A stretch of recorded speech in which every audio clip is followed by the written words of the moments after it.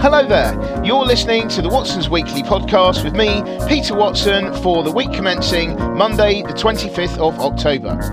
I'm joined today by Ralph Hebgen, who is an ex-City research analyst with over 20 years of experience. Hi there, Ralph, how are you doing today? Hey Peter, I'm good. How are you doing? Can you hear me? Yeah, all good. I can hear you, which is brilliant, isn't it? I mean, you know, that's what you want for a conversation. Well, it's actually definitely a plus if it works. Yeah. Yes, Yeah. always good. Yeah. Yeah, Excellent. especially on the podcast. So just to remind, I was going to say viewers then. So just to remind listeners, You don't know much about tech, do you? No, really? not really. So just to remind listeners, this is Ralph Hebgen. I've known him for over 20 years. Oh. We've worked together briefly, but then he just didn't want to see me ever again, so he got rid of me. Which is why now we have conversations rather than video calls. There we go. See. So anyway, basically, just to let everyone know, Ralph is an ex-analyst from the City. He is one of the best, if not the best, analysts I have ever worked with in my entire career, and he's here today for you to go through with me go through the week's news and share his learned thoughts on the matter. Thanks, How about Peter, that? Is that right? Thanks for setting me up for fail. I guess lovely. So, yeah, excellent. Right. What makes for? Right, anyway. So what we're going to do is, as usual, just sort of run through some of the things that have been happening this week, and just having a bit of a chat about them. So there we go. Right. So anyway, first of all, starting on the macroeconomic side, there was something called the budget happened this week in the UK. I'm not going to go into too much detail because I do feel with the budget, generally speaking, doesn't matter which government's in, they never get it right. It's a very difficult, complex thing. It seems to me pretty much if you those who get money say it's not enough. Those who don't get any say, why haven't we got any? And then you never get any industry saying, oh, yes, you've given us too much money. Please give it to someone else. It never happens. My biggest takeaway from this, apart from the fact that champagne didn't get got lower duty, is that really this budget is a very, for me, it looks like a very the most unconservative budget of a conservative government that there could possibly be. It's big on tax, big on state, and it feels to me like if you'd have said this at the general election that the Conservatives are going to be renationalising the railways, giving the NHS a whole load of money. High taxes, all this kind of thing, you would have thought that I was mad and thought that Jeremy Corbyn had got in. So it just seems to me that's what seems to have happened at the moment. But then again, obviously there had to have been high spending because of the coronavirus. But do you have any thoughts on that at all? Yeah, sure. I mean, first of all, yes, I do hear this. People are saying this is a very unconservative budget. And of course, to some extent, that may be true. If you just look back at the philosophy of the Conservative Party, which has always been low taxation, low state, and if you remember David Cameron's idea of big society, if you remember that one, which is, of course, exactly not a lot of state, and it's sort of the idea of politicians to bat it back to the populace and let it sort themselves out, basically. So from that point of view, perhaps, but if you take a look at the general dynamics here, what happened is this budget in itself, unless I missed it, I don't think I've seen any headline increase in tax. What happened is that there were some previous tax increases introduced in previous budgets, and he didn't take them back. He didn't reverse them.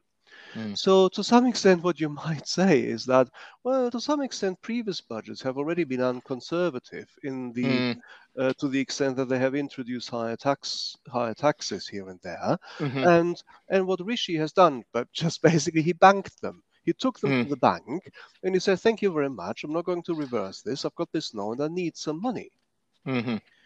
Now, that brings us to the second bit, which people said was unconservative, and that's public spending. Big, low state is the normal, low government, invisible state is the normal idea or philosophical tenet which people tend to associate with the Conservative Party.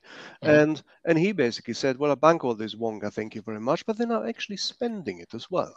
And this is something which is, of course, exactly the opposite of the austerity parliament, which we've seen just recently. And it's sort of some of it is actually in line with the sort of political positioning of the government done by Johnson. If you look at levelling up and these ideas, which are basically, and it gives me great pleasure to saying it like this, which are federal in nature. So let me just repeat this. This is a federal idea, very funny, but of course it's not called that. So basically we need to strengthen those regions in the UK which have traditionally been structurally disadvantaged, and this is called leveling up. But of course, it costs money. I mean, HS2 costs money, and also other infrastructure projects which are associated with that cost money. And it is interesting to see that is, I think, where the political part of the government's plan for this legislature unites with what Rishi Sunak has basically done. And so I think these are the big trends here. There's one other thing which I'd like to mention, which is sort of falling between the cracks for the precise reason that it was in between the spring budget and the autumn budget, and that is the I forgot what it's called. It's called something. It's basically a tax which goes directly to the NHS and the wider health service. And that one, I think, was in fact sorely needed. Again, that's a very unconservative thing. As you said, this is something which the Conservatives have always talked about when everybody loves to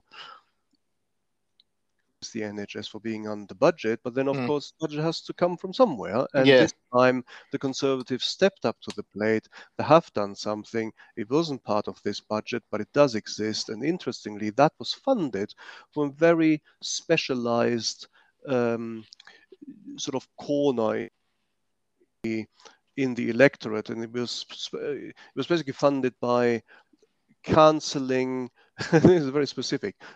Those pensioners who are in pension age but choose to work were given normally a waiver on the NI contribution, and that waiver has been taken away. So in other words, I think what we're seeing here is maybe also some positioning, starting to position towards the end of this parliament, a bit of a war chest, perhaps, to give back some tax credits. Yeah, I was thinking actually that's the thing, isn't it? And it seems, from that point of view, unconservative perhaps, but it seems to be a very measured and very upbeat and forward-looking budget. Fantastic. So yes, I think that's very interesting what you're saying there, and also, of course, that whole idea about maybe having a war chest for a bit later on, so that they can, give out the freebies before another general election. Which is, yes, although there's the war chest is not big. I mean, there's precious little maneuvering space, but I'm guessing that is all. Okay, let's call it playing into these decisions. Let's call it the conflict chest. Right, call the conflict. It's not as big as a war chest. Maybe a battle chest. Chest. A battle chest. Or a small conflict chest. Altercation, fisticuffs. A fisticuff chest. Yeah, there we go. That's what we want. So anyway, an arm wrestling chest. Yes, thank you, Peter. I think we can take this even further. Yeah, very good. It was very funny. Good. Thank you. Yeah. Anyway, so we're moving on from that.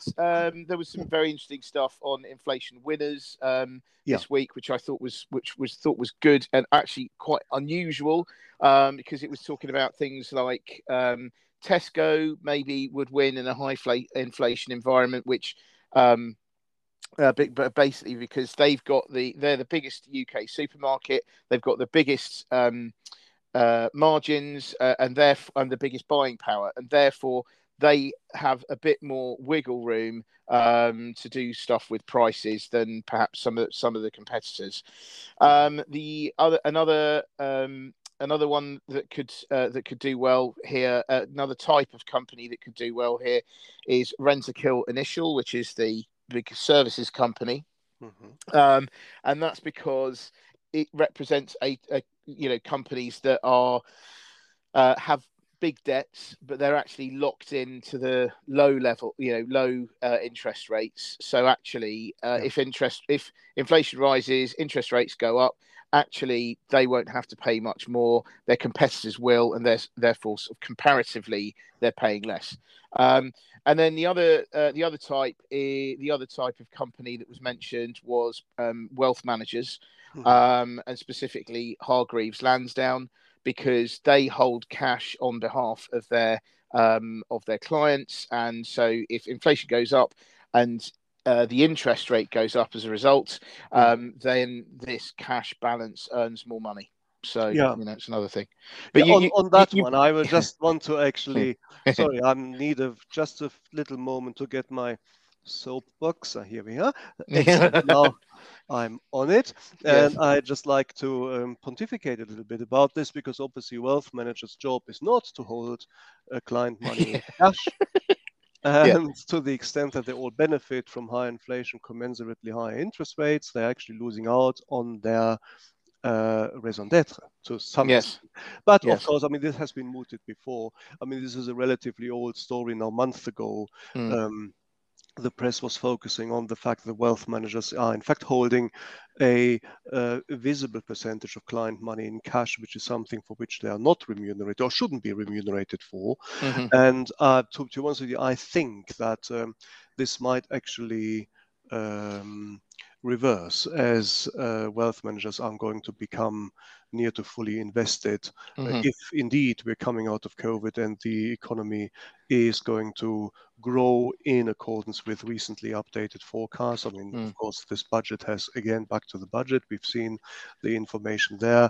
The forecasts of near-term growth have been updated, upgraded, which is positive. So to some extent, I mean, we have a sort of little trade-off here. I mean, to the extent they're doing well from this, they're probably not going to do well from this particular aspect in the future, but nor should they.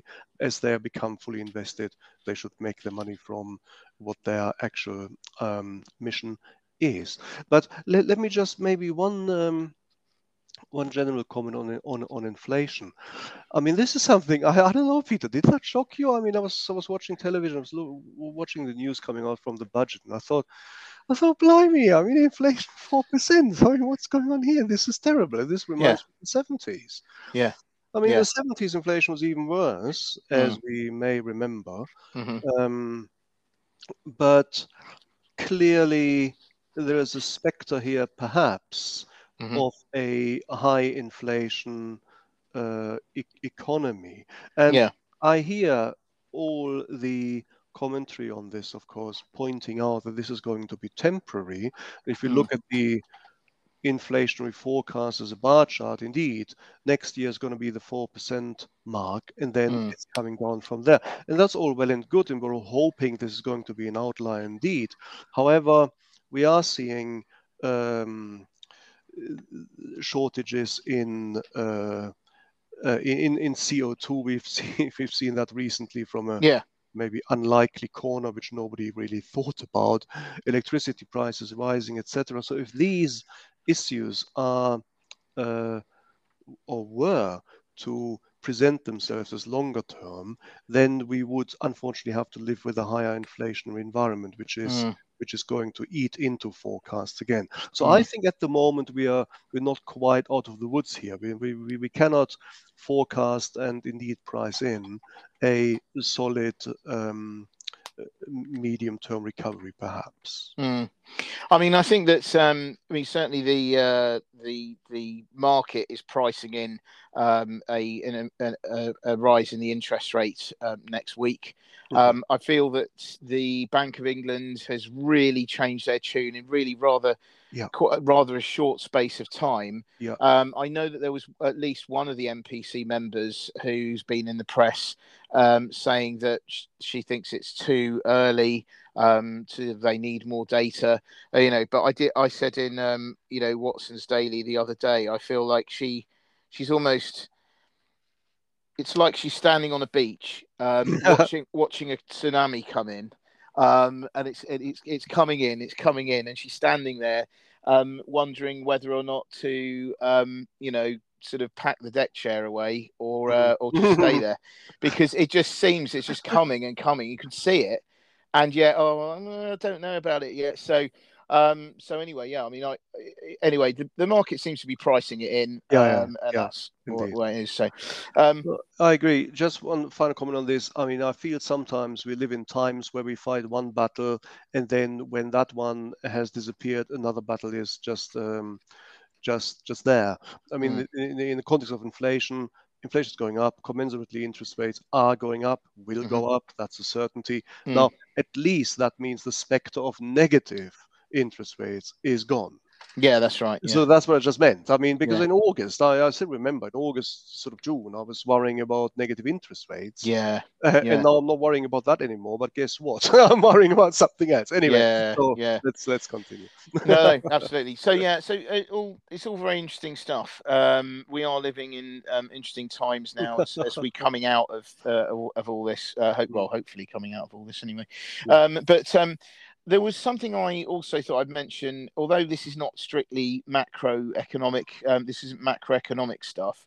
It's all about it's about advertising. So there was something quite interesting. There's some research came out this week from the Advertising Association, which talked about advertisers spending a record amount of money going into the end of this year. Now, it was quite interesting as well that we saw yesterday that WPP, which is, I think it is the biggest advertising company in the world. And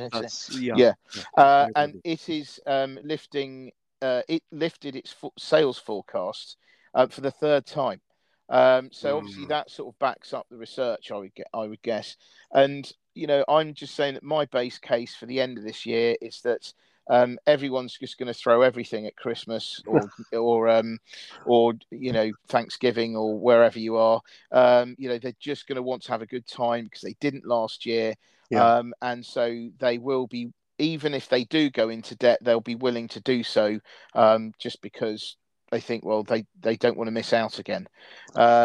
So I think as a result of that, I think advertisers are probably thinking that as well, and therefore they're thinking, well, people are going to spend. We need to be spending to make sure that they're spending with us and not the competitors. So I mean, the thing is, I think advertising is often seen as a leading indicator, i.e., it reflects what is going or is happening and is going to happen. So if you just look at that in isolation, I suppose it does look like this underlying demand, although you could argue that these are not normal circumstances and people are doing stuff that they behaving in a way that they wouldn't normally, because if they're not feeling confident, which we'll find out in a minute that they're not, then this is always like a false dawn. But I mean, what do you reckon? Well, quite. I mean, there are very strange times in terms of the anomalies which they introduce. I mean, on the one hand, for the last 2 years, we've all been locked up basically with nothing to do, which includes spending money. So what we now have is rather more savings in the bank than we otherwise would have done.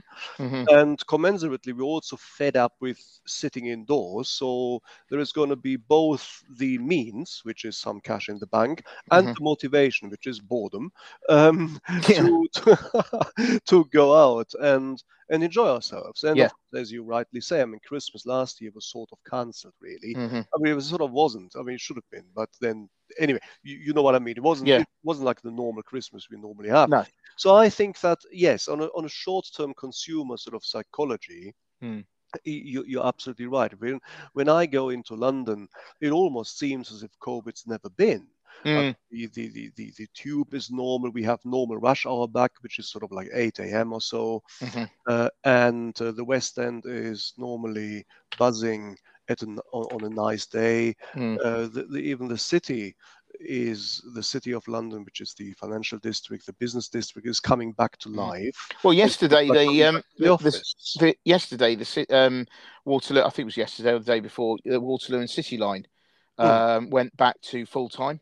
Oh, did it? Yeah. All right. So okay. so there you go. Yeah, because I mean that I thought that was really interesting. I don't think they're running it on the weekend, but they are running throughout the day, because until now they've just run it on sort of peak hours, haven't they? Yeah, I don't know actually. I've never used the drain. I mean, for those who are not London-based, this thing is called the drain because at the end of the day, it drains the city of London. Exactly. But anyway, so also it smells slightly. Oh yeah, well, good. I mean, you used it, didn't you? I used to use the drain all the time. You know, I was getting get on at bank. Bank. I do think. Sorry, just a quick anecdote here. Did think it was really funny. That one time I got on the back. So this is the only line where there are only two stops. There's Bank and there's Waterloo. Anyway, someone got on the train and said, "Is this stopping at Waterloo?" And I thought, well, given that you're at Bank, I think it's highly likely that it's going to stop at Waterloo. But anyway, excellent. I thought maybe probably a tourist. I thought. Well, yeah, I mean, cut the guy a break. I know. You should have said, unfortunately, no. This time it's going right through Waterloo. Yeah. Which kind of means you're back at where you. No, exactly. Yeah. Anyway, sorry. Cool. Yes. No, I was just going to say. I mean, obviously, we have this particular dynamic, but then. Well, this may well be temporary. I mean, of course, I'm not telling anybody anything new which they don't know already. I mean, we have the furlough scheme is being phased out now, and people are not necessarily going to go back to their jobs, and to the extent that the COVID recovery is not going to be sustainable. Obviously, we'll have these sort of spike spending data which cannot be annualized. But it appears as if, I mean, I'm sorry, we're back to COVID. I mean, from macro to COVID, we cannot ignore it. It appears as if we are sort of coming out of the crisis, although clearly the daily infection numbers would not bear out such a view. But if you look at the mortality numbers, which I think are more important here to look at, and these are of course first of all tragic and still grim. They're still higher than in Europe, but they are leveling out. They have been leveling out for a while, and so you can't help thinking that in a sort of rough and ready way with stops and starts, we are seeing the tail end of the crisis. And to inject an optimistic note, I do think that the economy is going to bed down, and relative to even expectations which we have now, is going to come out. One is going to prevail. One last thing in this context, we mustn't forget Brexit, because that is now a dynamic which is completely blanketed by the far more dominant impact of COVID. Yeah. But let me just make one comment on the lorry drivers. I mean, obviously the Brexiteers say, you see, this is all done by COVID, and for once you can't blame Brexit for this, because it is triggered by the crisis and the supply crisis which we have in CO2 and electricity, etc. We know this, and the petrol situation. But of course, it is exacerbated by Brexit. The continent has these problems too, but these problems are not as pronounced because they have the ongoing flexibility in the movements of labor, which we have lost. So in terms of this, I still think, and this is also if you look at projections, the UK economy is going to lose out from Brexit, which is now an underlying scenario. It doesn't really mean that relative to where we were, the economy is not going to grow and recover. Of course, that's good, but we mustn't forget that crises of this nature, lorry drivers, shortages of supply, which are linked specifically to a shortage of labor, of workforce, that's something which I think is going to continue. Absolutely. Well, there you go then. Yeah, that is true though, isn't it? As well, and obviously there's that whole thing with fishermen and stuff like that going on today as well, isn't there? So, gosh, I'm going to tell you, 100 years ago, 200 years ago, wars would have started over this. Well, exactly. Started, yeah. Yeah, absolutely. So yes. Anyway, right. Let's move on from macro stuff. Let's go. So Excellent. let's look at consumer trends. Oh yes. So I thought it was interesting. So in America, a lot of the banks were saying that they thought that everyone was going to hit the credit cards again. I've just sort of referred to that. I think that that is what people are going to do generally, and certainly over here. Apparently, consumers are already spending more on buy now, pay later stuff. Yeah. And they're racking up the bills there, which is also interesting considering that Klarna announced a tie-up with Stripe this week, which I thought was very big news, because it means the tie-up essentially means that Klarna will be able to give retailers access to buy now, pay later via Stripe, and apparently that makes the whole before it was a bit slightly complicated, but with Stripe involved, it's now much easier. So more people can have more access to more buy now, pay later, it seems. So I think that's good in terms of convenience, questionable in terms of whether it's a good thing or not generally in terms of debt. Yeah, I'm just chuckling here to myself. Have I not heard this before? Cheap credit, fantastic. It's good for everybody. Oops, 2008 financial crisis. What's going on? No, I'm not. I'm sorry. I'm flippant. Of course, I'm not likening this, but but there is an element here. I mean, to be honest with you, maybe a question to you. I mean, I don't really understand how buy now, pay later materially differs from credit cards. I mean, I know the demography which takes it up is the younger demography, the millennials. I also understand that credit checks are a bit softer on these schemes, and it's sort of easier to use on your mobile. It's ease of access, I think. Yeah. Is that really what it is? Or because I think so. I mean, that's certainly what it seems like to me. It certainly very much aims at the younger end of the population. It's convenient, it's quick. The credit checks are indeed a lot softer, or are a lot softer than other, so say your normal credit cards. I also would say that the amounts though tend to be for lower ticket items. I mean, I don't know, just sort of generally going on feeling here, but it's more like up to 100 quid type stuff. Although I also talked to someone yesterday who used it for buying something that was 300 quid. But generally speaking, I think it's low.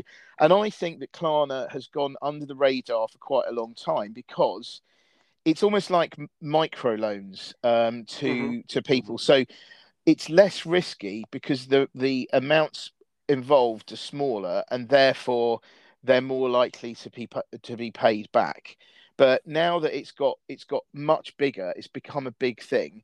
Plus the other thing as well, they've been trying to go up the value scale in terms of being used for more expensive things, and then quite rightly, because I think it should have been before, it's garnered the attention of regulators, and now they are thinking of looking at it. And actually, I think it was this week or last week, Klarna actually announced that they're going to strengthen their credit checks compared to before. So I mean, there's not much. I mean, there's not in. I think in many ways it's the same. I mean, I just think it's the same thing in a different guise. Exactly. Well, yeah, precisely. It appears as if this is more the a credit card for the millennials, perhaps. Yeah. I mean, I'm of course extremely ancient, but but even I don't know how to use a debit card anymore. I use Apple Pay, and of course there is That's Apple pretty Pay good. I mean, later. I'm sure the last time I saw you, you were still trying to use gold coins. So Yeah, barter trade. yeah, I had some chicken. That's right. You said you had a cow. You tried to pay with something with a cow. But yeah, it's like no, Ralph, you can't do that. How many chickens do a cow these days? Yeah, excellent. No, okay. Well, this is all very embarrassing for me. That's for foreign exchange rate. But no, but yeah. So Apple Pay Later is mooted to happen, and all this is tying into cheap consumer credit, and to the extent that it is regulated and it doesn't get out of hand, of course, that might well fuel the economy. But we already refer to savings cushions in bank accounts being a bit higher now because of the pandemic. I don't know. I reserve my view for later. I am relatively more nervous than I used to be following the financial crisis when credit is being sold cheaply. But yeah. Yeah, no, absolutely. And I totally understand your getting twitchy about the financial crisis, given that you were right in the middle of it for quite some time, so weren't you? So yes, but they're the good old days. But anyway, right. So good. yeah, well, no, yeah. So anyway, I think on the downside, consumer confidence is definitely weakening. I think it was Deloitte this week, but basically over the last few weeks, there've been surveys by I think KPMG, BDO, so all saying the same thing, that consumer confidence is weakening because everyone's worried about inflation, and then also the other things to do with things that consumers are having to think about, is that house sales continue to go up, although mortgage rates now are going to go up, and a lot of it. So you've had Halifax, Nationwide, Santander. They've already increased their rates, and then you've got HSBC, NatWest. I haven't seen whether Barclays has done it today, but they're expected to do it today. But they're all raising their mortgage rates because they think that the Bank of England is going to raise rates. So there's all that to think about. But on the other hand, apparently, according to a survey by Hays, the recruiter, 80% of employers are aiming to hire over the next 12 months. So that's good. But then that's a survey. You need to take that with a pinch of salt, and those kinds of things can change overnight. So yeah, but at the moment they're positively disposed towards hiring people, and that is across all. That's blue collar work, white collar work as well. So it's across the board. Well, indeed. I mean, I still think that well, it's not very original a comment. It is, of course, all jitters connected to the COVID crisis, and that will continue. Now, the high inflation. This is, we tend to look at these things as numbers on a page, as analysts, but this is, of course, very real. I mean, for lower income families, this is going to make a visible difference of hundreds of quid per year. It actually means something. And so if I put that together, that I have less discretionary income, I've got access to easy buy now, pay later schemes. Now, obviously, that will fuel consumption, but whether that is going to be the maker of another credit crisis, which is going to hit us in 2023 or 4, that will remain to be seen. So that would be the note of caution which I'm going to inject in all of this. Well, it certainly sounds like you've got the ingredients for one, doesn't it? It may. I mean, we will have to see. I mean, what I find also interesting in this context, and this might well mitigate my skepticism here a little bit, is what is actually going to happen in the in the property market. Yeah. Because the property market is, of course, also a roller coaster generated by COVID. I mean, what we had first of all is everybody was able to work from home, so everybody worked where they wanted to live, which is basically in the countryside. Everybody rushed out into the countryside. House prices inflated, and now people are getting bored with the countryside, or at least they're getting bored with the fact that they have to sit at home all day long, which isn't healthy. And so people are coming back to the office. BTO is actually now an acronym. The W the WFH used to be one, and now it's back to office. So anyway, so people are coming back to the city, by which I mean London, the big city centers, the towns, and where we see the house price inflation now is actually in the urban centers. So my point is we'll just have to see whether mortgage lenders are going to remain prudent in this, and yes, increase of interest of mortgage rates, that's one thing, but that's not really prudence. That's just simply a mechanical reaction to the commensurate increase of inflation, increase in interest rates driven by inflation. What we want to see, and this is what I would monitor, is whether terms and conditions of lending are remaining relatively tight, which is a good thing, which would be a good thing. Yes, indeed. So there we go. So let's move on to the next thing. Let's talk about tech. Let's talk about tech, baby. So, let's talk about tech. I'm leaving the room. That's I know. I just can't deal with the unprofessionalism on the call all the time. It's very bad. So anyway, yes. So tech. We have Facebook has been facing various issues. Funnily enough, because of all those whistleblower revelations, and then obviously there was that thing earlier on this month where they had the downtime of 6 hours or something as well. But last night, Mark Zuckerberg gave his sort of presentation on the future of Facebook.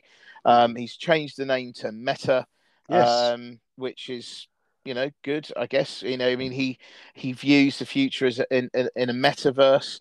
And I know that I spoke actually with Duncan on another podcast talking about the metaverse. But yeah, so I mean that there's that.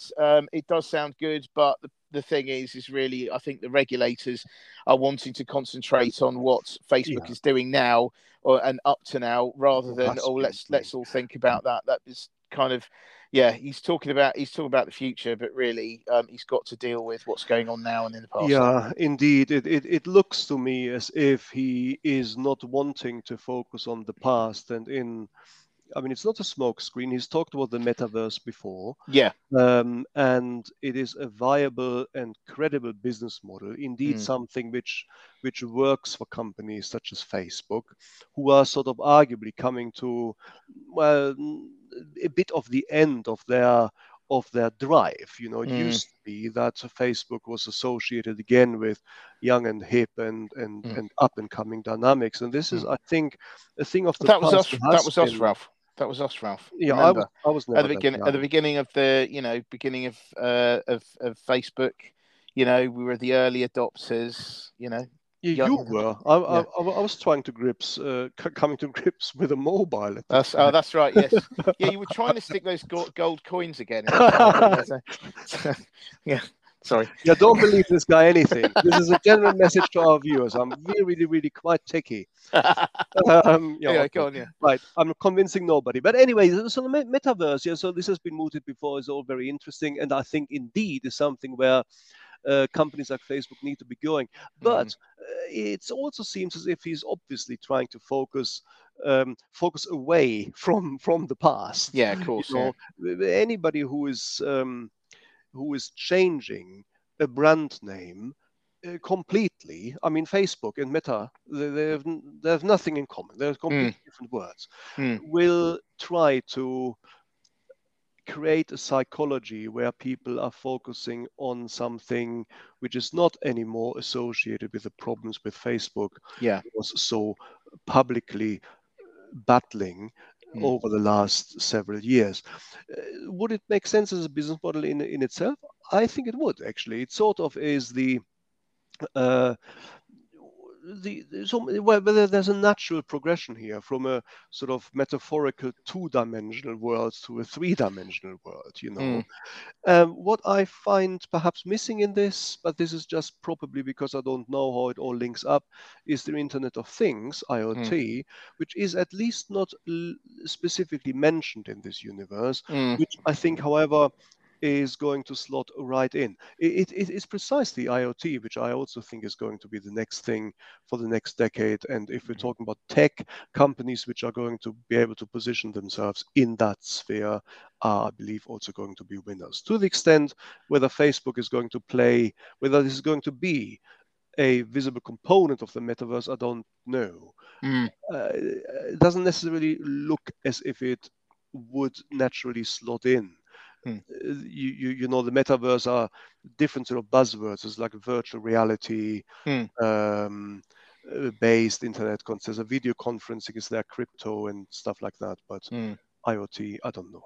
Yeah, well, I don't know. I was going to say, I think IoT is a bit more real world in the sense that my kind of understanding of Internet of Things is like, I don't know, you've got your milk in your fridge and it's getting empty, and you've got your fridge sort of detects That's it. and then, you know, so I'd say that's more real world based, whereas metaverse is not necessarily, and I mean that's certainly my kind of, we'll say, understanding or the way I see it, and that the metaverse is like, you know, you've had things like, you've got Roblox, you've also got what should we call it, Fortnite, you know, when they've had those concerts and things, you know, within Fortnite, and all the games stop and everyone goes and watches these concerts. I think that's more akin to the metaverse. And, you know, I've been talking about this stuff earlier, which was about you know, the possibilities in a metaverse are endless. Like, you could have the most ridiculous offices, because it doesn't matter how big they are, all that kind of stuff. Or you could go to a restaurant. I mean, I was saying, what about you could go to a virtual restaurant like I could go to a virtual restaurant with my auntie who's in Japan, and there's an 8 or 9 hour difference depending on what time of year it is. So I could say, let's meet at this virtual restaurant. We sit down and we can order from a takeaway menu. I would order from like a Deliveroo type menu, and she would order from whatever's there, and then we could actually eat a meal together, which I think would be amazing, and I think very possible. Those kinds of things. No, absolutely. I mean, we'll see where this goes. It's all very exciting to me. I was just wondering when I brought in the Internet of Things, because I mean, to me, that is something which is still an untapped potential of this world, because you have a lot of things which are, I think, known as stranded assets. Funnily enough, they're stranded in a way that they're not connected to the internet, indeed not connectable.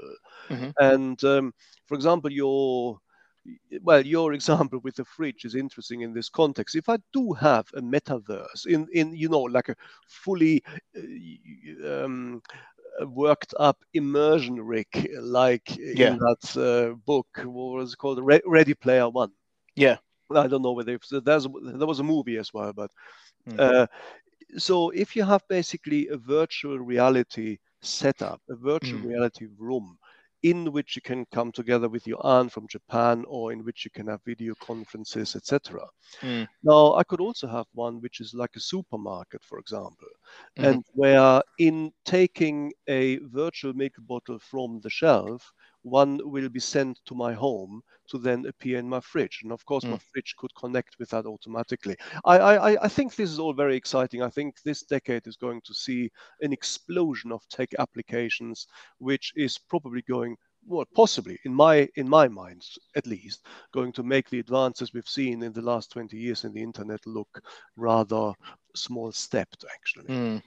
Well, especially when we've got things like 5G, you know, when that properly comes, obviously, without Huawei. With the advent of 5G, I think more of this kind of stuff is actually going to become possible as well. So it should be good. Yeah.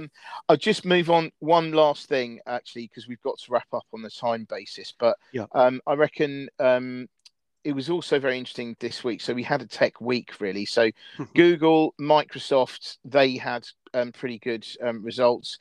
Google was powered by advertising. Microsoft was powered by its cloud services. But it seemed that Apple and Amazon were more downbeat about prospects. Mainly with supply chain problems from Apple, meaning that production delays and things, and increased costs from Amazon. And it sounds like, so this is Andy Jassy's the first set of results as a CEO. And he is, so he's firmly got his feet on the ground, as opposed to Jeff Bezos, who has a head for the stars. God, What's going on here? Working on that one. I don't know. I just thought of that. Anyway, so yeah, I mean, all these kinds of things. It is quite interesting to see the contrast there. But yeah, things continue, and there we go. I don't know. Have you got any thoughts on all of those and Apple and anything like that? Nothing much at the moment. I mean, obviously, but perhaps something on Amazon. I mean, obviously, I think I can say obviously, because everybody seems to be saying this again during the time of lockdown. Any kind of remote service provider will have benefited from it. So to some extent, the highlight of problems elucidated by Amazon may just be relative to the height of revenue increase which they've experienced during the crisis. Perhaps to some extent, but that's the only comment I would like to make. But fair enough. Fair enough. Well, look, thank you very much, Ralph. It's always a pleasure speaking to you. It is indeed. And to record it is even better. So anyway, I think we're gonna stop it there. But look, thank you very much indeed, Ralph. Peter, it's always a pleasure being on the show and talking to you. No problem. Right. Okay. Well, also, just say thank you very much for listeners for listening in. We are going to be back again soon. And whatever you're doing, hope you have a great weekend or whenever it is you're listening to this. I know I've heard some people listen to this while they're walking dogs, washing dishes, all that kind of thing. Everyone for all those multitaskers out there, have a great time, and we'll be back again soon. Many thanks. Bye. Bye.